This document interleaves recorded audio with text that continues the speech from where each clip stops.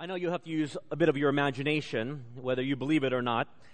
More than 16 years ago, I was a bodybuilder of sorts. I lifted weights 4 times a week. I ran 3 miles a day. I was active in all types of sports. I could easily bench press 225 pounds.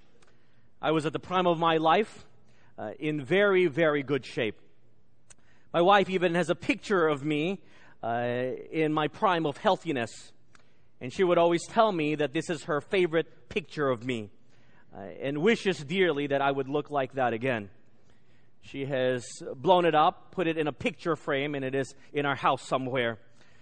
It is a reminder of what I should aspire to look like if ever I get motivated enough to go back into an exercise regimen.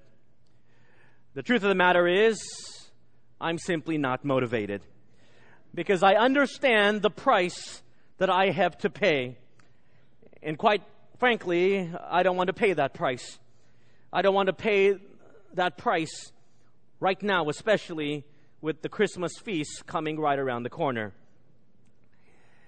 Similarly, to achieve the great goals of your life, you have to pay a price. One of the goals that a majority of us has is the goal of becoming great. To become someone of significance, to be someone of worth, of value, to be thought of highly in this life. But with that greatness comes a price, and it is not a price that many of us want to pay for. This morning, as we study the 5th of the 8 night visions of Zechariah, you remember this book, God calls us, invites us to return to Him. There is an invitation to return to an intimate fellowship with God. When He invites us to return to Him, He says that He will enable us to be great. But in this 5th of the 8 night visions, where there is an invitation to be great, there is a price associated with that greatness. What is that price? What is the motivation for us to pay that price? The question turns to, will we pay that price? We want to unpack this idea this morning. If you have your Bibles, I'd like you to turn with me to the book of Zechariah, chapter 4. If you're new to the Bible, the book of Zechariah is the second to the last book in the Old Testament. If you've turned to the book of Matthew and Mark, then you've gotten too far. Go back a few pages. Zechariah, chapter 4, as we exposit verses 1 to 14. Continuing our series in the book of Zechariah, a series entitled, Return to Me. As we begin chapter 4, we are given a vision that Zechariah has. Verses 1 to 5 reads this. Now the angel who talked with me came back and wakened me, as a man who is wakened out of his sleep. And he said to me, "What do you see?" So I said, "I am looking, and there is a lampstand of solid gold with a bowl on top of it. And on the stand, 7 lamps with 7 pipes to the 7 lamps. 2 olive trees are by it, one at the right of the bowl and the other at its left." So I answered and spoke to the angel who talked with me, saying, "What are these, my Lord?" Then the angel who talked with me answered and said to me, "Do you not know what these are?" And I said, "No, my Lord." We have here a vision of a lampstand. Like a Jewish menorah, there was a bowl on top of the lampstand. It was a basin, a repository for the oil that would be able to light the lamps. All the lamps were connected through a series of pipes. And the Bible tells us that there are 7 lights to each lampstand. 7 times 7, 49. There are 49 lights to this unique lampstand. The Bible tells us that they are given oil through the piping, but through the source of that great bowl on top of the lampstand. In this vision, the lampstand represents the Jewish community. It represents the people of Israel. It was a stark reminder to them that they were to be the light to the world, a light of God to the rest of the world about the living God Yahweh. This was a special lampstand, and that because instead of the priest remembering to fill the lamp with oil, the lampstand was automatically filled with an endless supply of oil from the 2 olive trees, the Bible says, that has sprung up to the left and to the right of this large bowl. Now, what does this all mean is the question Zechariah asks in verse 4. What does this signify? Now, before specifically telling the prophet Zechariah what these 2 olive trees represent, he will give Zechariah 2 prophecies about Zerubbabel. I know we can get very confused with 2 Z names. Zechariah is the prophet. Zerubbabel is the governor of Judah at that time. The 2 prophecies about Zerubbabel will help Zechariah and us understand what God is trying to tell the people of Israel through this lampstand. Now, if you remember from Old Testament history, Zerubbabel was the leader of the first group of exiles that had returned after 70 years of captivity allowed by the Persian Empire. And there, Zerubbabel was to encourage the people to rebuild the temple that had been destroyed by the Babylonians. He was called to encourage the people to rebuild their lives in a land that was devastated. However, when they came back and began this rebuilding process and the rebuilding of their lives, they encountered many difficulties. Lots of discouragements, troubles. Many of these people had decided to give up. They realized that the project that they were working on would never compare to the beauty of Solomon's temple. And so some of them thought to themselves, what are we doing? This is an insignificant project. We can't do it. Look at all this opposition. Where's the motivation? Our human efforts have led to this failure, catastrophe. You see, the cries of the people, succinctly put, was a cry for how we can become great again. How can we become great as a people? How can we find significance? How can we find purpose? I wonder if it is the same cry of our heart this morning. Perhaps you're in a similar situation. You find that the obstacles in your life are too big to overcome. You find that you have very few motivation to really proceed in this life. You don't have the strength to finish a task, or the task seems impossible. You've tried your hardest, but you've failed. You're in the midlife crisis of your life, and you look back and you wonder, what have I accomplished? You're young in this life, and you wonder, what can I do? And so the cry of your heart is, how can I also become great? How can I be a person of significance? How can I matter? What God will tell the people of Israel is the same thing He tells us. And He tells us how we can become great when we return to Him. But there is a price that we must pay. What is that price? Let's look at the first one in verse 6. Zechariah chapter 4, verse 6.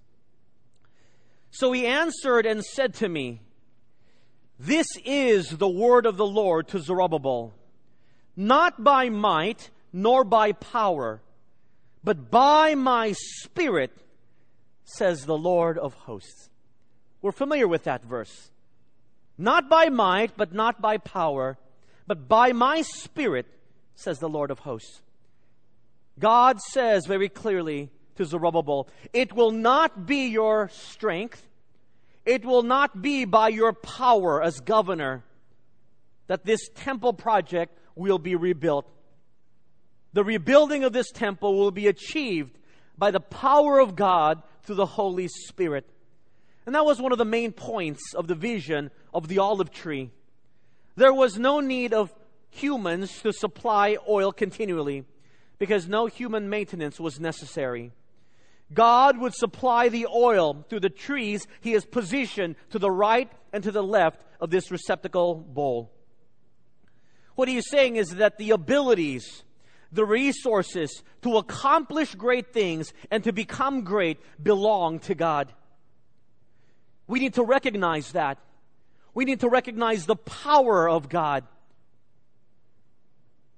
in contrast to our own inability to recognize the power of God over our own inadequacies and inability. In 1866, Alfred Nobel, of whom the Nobel Prizes are named after, invented an explosive made out of nitroglycerin absorbed in a porous material. It was by far the most powerful explosive that had so far at that time been invented. When Nobel and his friends saw what his invention could do, they had to decide on a name. They sought for the strongest possible word for power in any language. And the word they finally chose was the Greek word dunamis, from which the word dynamite is derived. Alfred Nobel called his material dynamite, after the strongest of Greek word for power, dunamis. This Greek word, when it is used in the New Testament over and over again, is always associated with the power of Christ. The dunamis of Christ, the power of Christ, even when it is in reference to the gospel message, the power of the gospel, the power of the Christian life in Christ. All dunamis, all power has been given to Jesus Christ. The Bible tells us Zerubbabel would not need an army of workers to complete the project. He wouldn't need military might. But the work will be accomplished through the supernatural work of the Spirit of God. Recognizing God's power over our inability. Do you remember the story of Gideon in the Old Testament? It's one of my favorites. God raised up the judge Gideon to overcome the oppressors called the Midianites. The Midianites had 135,000 strong military men. And so God called Gideon to assemble the troops of Israel. And Gideon called for the men to come and fight. And he was able to muster up an army of 32,000 men of Israel against 135,000 men of the Midianites.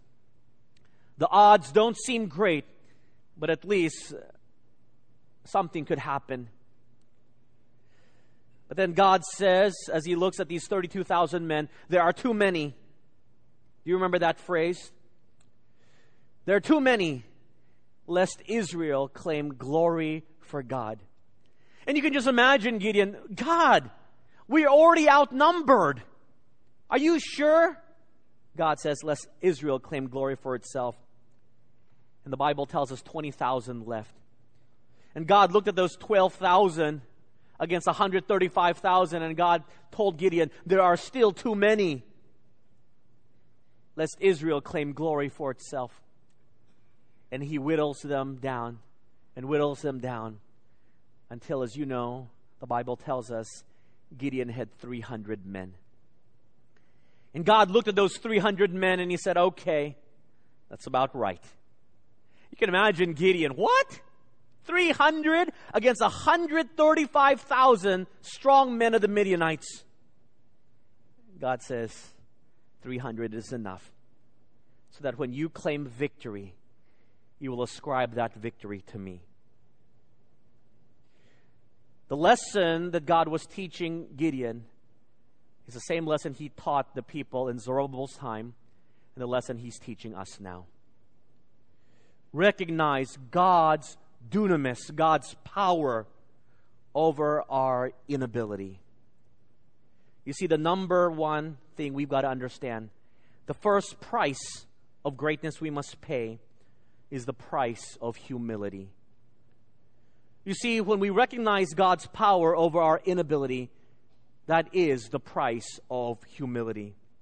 It's an attitude, but it's a price we're often unwilling to pay. Because we look at our lives and we think we can do everything and anything, but we can't even control what the next hours will look like. We don't even know what the future holds. We're really not that powerful. When you can come to that point in your life where you say, God, I'm nothing apart from you, I can't do anything, then you are beginning to understand the price that God calls you to pay to become great. We just sang that song, Indescribable. What a wonderful song by Chris Tomlin. Who directs the lightning to strike? We say, but that's so random. God says, I direct where the lightning bolts hit. Recognizing God's power over our own inability. I remember the story of the donkey that Jesus rode into Jerusalem. He wakes up from his sleep the next morning, still savoring the afterglow of the best day of his life, the day when he carried Jesus into Jerusalem. The donkey had never felt so happy and proud. And so he wandered into the village, and he found some people buying a cart. And he thought to himself, I'll reveal myself to them. They must remember that I was the donkey that brought Jesus in. They'll be so surprised. But as he walked by these people who were buying a cart, they continued haggling and paid no attention to it. Throw down your garments, he said angrily. Don't you know who I am? But the people barely registered that he was there, and someone even slapped him on the backside, ordering him to get out of the way, move along. Miserable pagans, muttered the donkey to himself. The people at the market will remember me. But to his surprise, when he got there, the same thing happened. They paid no attention to him. He strutted up and down the street, but no one paid attention. Where are the palm branches? He exclaimed, yesterday you threw palm branches in front of me. Upset and angry, the little donkey galloped back home to his mother, told her what had happened. How could they? He muttered to her. Mother donkey said to her son, chiding him gently, you foolish child, don't you understand that without him, you're just an ordinary donkey? I think the same could be said of us, could be said of me. You foolish people, don't you understand that without Jesus, you're just ordinary? Because that's who we are. And yet we walk around wanting people to recognize us, and when they don't, in our minds we say, don't they know who I am? The truth of the matter is, without the mercy and the grace of God in your life, you're nothing. You're ordinary. It's a hard lesson. You see, the price of humility calls for a change in our attitude. The price of greatness requires with it the price of humility, recognizing God's power over your inability. It's hard. The second price of greatness, verse 7. Who are you, O great mountain? Before Zerubbabel you shall become a plain, and he shall bring forth the capstone with shouts of grace, grace to it. The Bible tells us by the enabling work of the Holy Spirit, the temple would be completed. Every obstacle, he tells Zerubbabel, to the rebuilding process will be removed. In the scriptures, mountains are often pictured as large obstacles, things that prevent us from accomplishing something. And the Bible tells us that the mountainous job of rebuilding the temple by these exiles would be removed. It would be as flat as a plain. Can you imagine the encouragement that must have been to those people who were rebuilding the temple, who had gone through trials and discouragement and obstacles? And God says, I will remove the mountain. It shall be flat. In the same way, God promises us the same thing. With His strength, He will remove the obstacles of our life. There are many mountains of obstacles in our life today. Some of you are experiencing it this morning. You wonder, how can I get around it? It's too big. How can I go over it? By the time I dig a tunnel through it, I'm long dead. And God says, don't you worry. Step aside. Let me clear the mountain. You see, with His help, He removes the obstacles of our life. But we must be willing to step away and let God do the work. And therein we find our second price of greatness. It is called the price of surrender. Are you willing to yield? Are you willing to surrender? Are you willing to step aside and let God do the work? The first price is a price of a changing attitude. The second price is the price of involuntary action. It's still action, but there comes a time in our life when the obstacle is so great, we just throw our hands up and we give up. And we say, God, it's all yours. It should be the first action, but for most of us, we wait till we've exhausted everything in our life that we can do with our own power, and then we say, God, take it away. But God wants us in that position. God wants us to step aside, throw up our hands. He wants to show us that He can make the mountains flat. As Maud Royden tells us, when you have nothing left but God, then you become aware that God is enough. Isn't that great? Encapsulates this verse.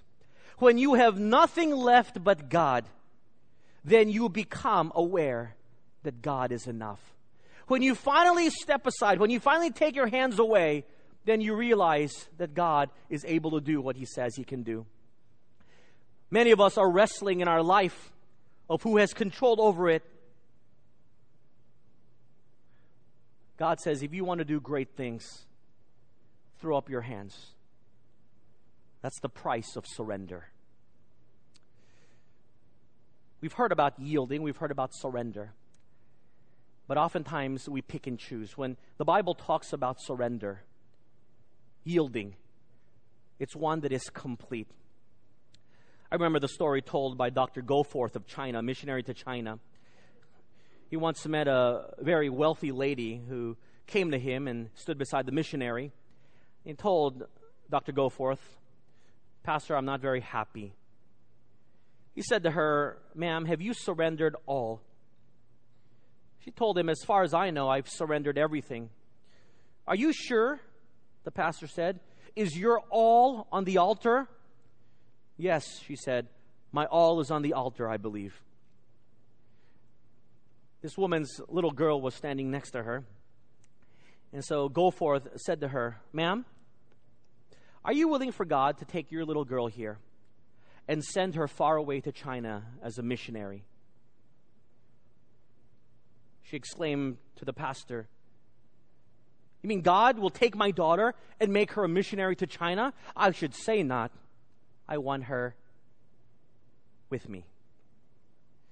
The pastor said to her, and yet, ma'am, you tell me you have yielded all, but you haven't even given your own child to God. How can you expect God's blessing and peace and joy? You stand, as it were, there between God and His will for your daughter, and you say to Him, no, God, this is as far as you can come and no further.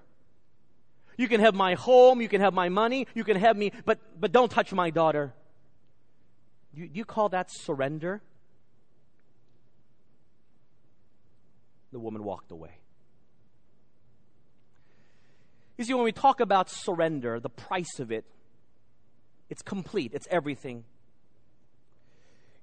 Surrender, the picture has the idea of literally a police saying freeze, and we say we surrender, arms up. God says, don't put your hand on there. But the problem is we like to be involved in the control of our life. God, let me have a part. God says, well, if you can have a part in this, in controlling your life, then I'm out of this. Until you yield your life completely, unless you surrender your life, then you cannot be great, because unless you step out of the way, I can't remove that mountain. It's a hard lesson. God says, don't touch it. I'll handle it. But we like to touch. It's a hard lesson for people like me who like to be in charge. It's a difficult lesson for each of us because we say, my life is at stake. It's my life. It's hard for people who like to be in control. God says, if you want to be great, then you must pay the price of surrender, stepping aside and letting me do the work. It's no secret that the church and I have greatly desired to buy that empty lot next to our building. It's the only empty lot that surrounds this church, and if the Lord gives it to us, how wonderful we can use that land to expand the church ministries. But it's been many years and nothing seems to have moved. I've become very frustrated at times. But this spoke to me this week, these verses. It spoke to one who has tried all of his best efforts to try to secure that land. But God spoke to me and said, Steve, step away. Step away. In my time, in my ability, I will make that mountain flat. You've got to trust me on that. When you take your hands off the controls, then I will begin to work. And you would think that as a pastor, it'd be easy to say, well, God, here it is. It's all yours. But it's not. Because the reality is we all want to be involved. We all want to say, well, under my leadership, that was done. But he tells Zerubbabel, as he tells us, pay the price of surrender. Yield. Maybe it's not my will for you to have that land. Maybe not for another 10 years, 20 years. But my will be accomplished once you step aside. It's hard. It really is. And then of verse 7, there's a promise. The promise that Zerubbabel would bring forth the capstone, the topstone, the final stone of the project. And what will be shouted when that final stone is put there? Grace. Grace to it. It's not shouting the name of our church or of our school. The joyful cry of the people is that when they see that last stone put in place, they will cry out grace, because it is by grace that that thing got rebuilt. Not through the work of Zerubbabel, not through the work of their hands, but by the work of God who took the mountain and made it flat. They will say, grace, grace. By the undeserved favor of God, we are finished with this work. At the end of your life, when the capstone of your life has been placed, can you look back in your old age and look at your accomplishments and shout out, grace, grace? Only by the grace of God am I who I am today. Why else should we yield and let God do the work? Look at verse 8 and 9. Moreover, the word of the Lord came to me, saying, the hands of Zerubbabel have laid the foundation of this temple. His hand shall also finish it. Then you will know that the Lord of hosts has sent me to you. God says to Zerubbabel, persevere in the work, because I will see to it to its completion. As I have started, I will end it.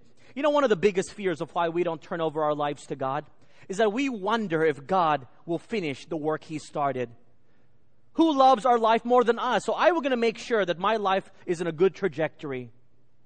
But I don't want you ever to forget that when God starts to work in your life, the Bible says He will complete it. He is not a God who quits. He's not a God who does a sloppy job. He enables, with the building of the foundation, to put on the capstone, the final stone. Do you remember that verse in Philippians 1:6, which many of you have memorized? Philippians 1:6. He who has begun a good work in you will what? Will complete it until the day of Jesus Christ. He who has begun a good work in you will complete it. It's a hard lesson. But when we pay the price of surrender and we say, God, it's in your hands, we step back and we see God complete the task. Are you desiring to be great? If you do so, then you must pay the price of surrender. Verse 10. For who has despised the day of small things? For these 7 rejoice to see the plumb line in the hand of Zerubbabel. They are the eyes of the Lord, which scan to and fro throughout the whole earth. There were many who doubted, they jeered, they laughed that this temple would never be rebuilt. The Bible says in verse 10, for who has despised the day of small things? They would be ashamed that they saw this project as insignificant. But the Lord Himself was glad. They rejoice to see that Zerubbabel is holding a plumb line. A plumb line, if you don't know, is an ancient architect's tool. Zerubbabel is continuing the work. The omniscient eyes of God are looking. They're looking through the world and they see Zerubbabel. And there in that little corner of the world, in a rundown Jerusalem, Zerubbabel has that plumb line. People are laughing at him. People are jeering him. He's got that plumb line. And the picture is a man who is faithfully doing the work in spite of the people around him. Who has despised the day of small things. You see, God was pleased in the small things. Why?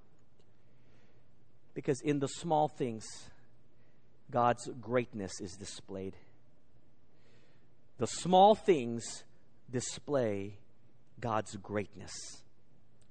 For the unbelieving world to see, God's power is made evident in the small things.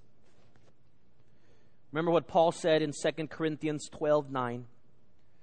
Jesus said to him, Paul, my grace is sufficient for you, for my strength, my power is made perfect in your weakness, in your small things. Here is the third price you must pay for greatness, and that is the price of conformity. The price of conformity. In other words, the price of obedience. If the small things display God's greatness, then you are simply called to a life of conformity, a life of obedience. You see, the price of humility is an attitude. The price of surrender is involuntary action. But the price of conformity is voluntary action. You have to want to do this. When we speak of conformity, the Bible tells us there is a positive outlook and a negative outlook. In Romans chapter 12, verse 2, the negative outlook, do not be conformed to this world. Romans 8:29, the positive aspect, but we are to be conformed to the image of His Son. We are to be like Christ. Therefore, to be great, we are to begin by taking the small steps of faithfully moving away from the world to becoming obedient to Christ, to be conformed to His image, to be more like Him. The world may jeer at the small things. They may laugh at the things that you do. But the small things display God's greatness.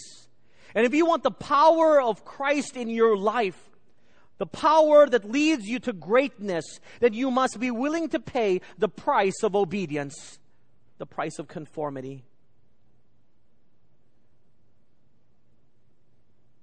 It takes a small step. It takes the first step. You got to start somewhere. You see why this is so hard for so many people? Is they want to skip all the steps. The worker wants to become CEO overnight. The new Christian wants to become a spiritual giant overnight. The new church member wants to be a church leader overnight. But what we have forgotten in our day and age today is that there is a process. Do not look about the small things of faithfulness. Are you willing to do anything and everything? Because the Bible tells us it is when we are weak that we are strong. And it is in the small things that display God's greatness. We want a spectacular rise overnight. God says it doesn't work that way. The glory belongs to Him. And He tells us the greatness of your life comes when you begin to pay the price of obedience and conformity. Small things matter. The little things that you do in your life matter. The small steps of obedience matter. It's a true story. During World War II, while the Allied bombers were bombing Germany, they were met by German fighters. One bombing crew stared in horror as 5 bullets, one after each other, pierced the body of the bomber and penetrated the fuselage where the gas tanks were located. The crew of the bomber braced themselves for the explosion or for the fire to break out, but nothing happened to their surprise. Not one spark or a puff of smoke appeared. Soon, the bomber plane managed to land safely in an English airfield. The crew climbed down from the aircraft and carefully removed the bullet shell from the fuselage.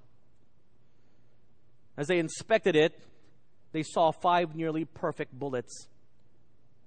They hadn't exploded. They had merely crumpled. The crew took the bullets back to their barracks for further inspection. When the soldiers opened 4 of the bullets, they found something amazing. There was no gunpowder inside. They were completely empty. When they opened the 5th bullet, they found something extraordinary. Rolled into a tiny wad inside the bullet was a note. When they opened it, it read this: "We are Polish prisoners of war, forced to make bullets in factory.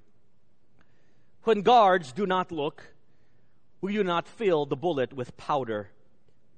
It's not much, but it's best we can do. Please tell family we are alive." The note was signed by 4 Polish prisoners of war in the Nazi concentration camp.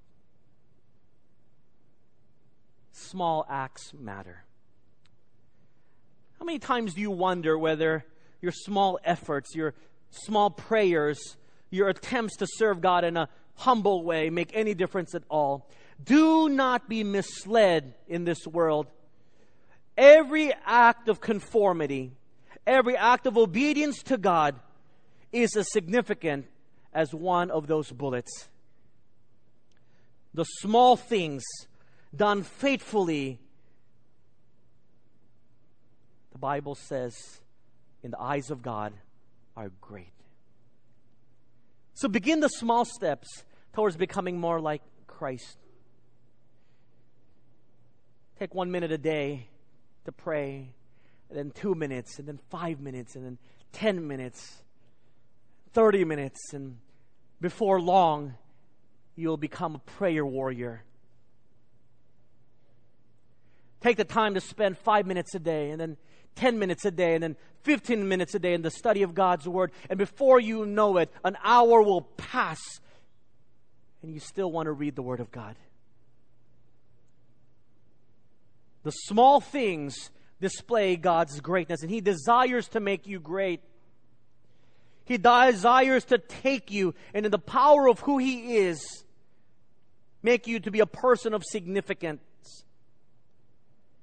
You must be willing to pay the price of obedience.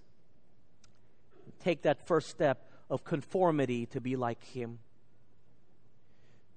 Never underestimate the power of not much if it is in the hands of God. God often uses the small things to accomplish the big things. You see, when we talk about the price of greatness, the price of greatness begins with something as small as simply obeying His word. Verses 11 to 14 explains the vision. Then I answered and said to him, what are these 2 olive trees at the right of the lampstand and at its left? And I further answered and said to him, what are these 2 olive branches that drip into the receptacles of the 2 gold pipes from which the golden oil drains? After the 2 prophecies about Zerubbabel, Zechariah is given the answer to his vision. Zechariah asks, what are these 2 olive branches that supply the endless supply of oil? I understand now. God will be the one who supplies the oil. But what do these 2 olive branches represent? Verse 13 and 14. Then he answered me and said, do you not know what these are? And I said, no, my Lord. And he said, these are the 2 anointed ones who stand beside the Lord of the whole earth. Zechariah is told that the 2 branches represent 2 anointed people who stand before the presence of God. Who are these 2? These 2 are first Joshua the high priest, as we talked about last week in chapter 3. And the second is Zerubbabel the governor. In these 2 branches, you have the representative of the priestly office and the representative of the royal office. In its place stands Zerubbabel and Joshua,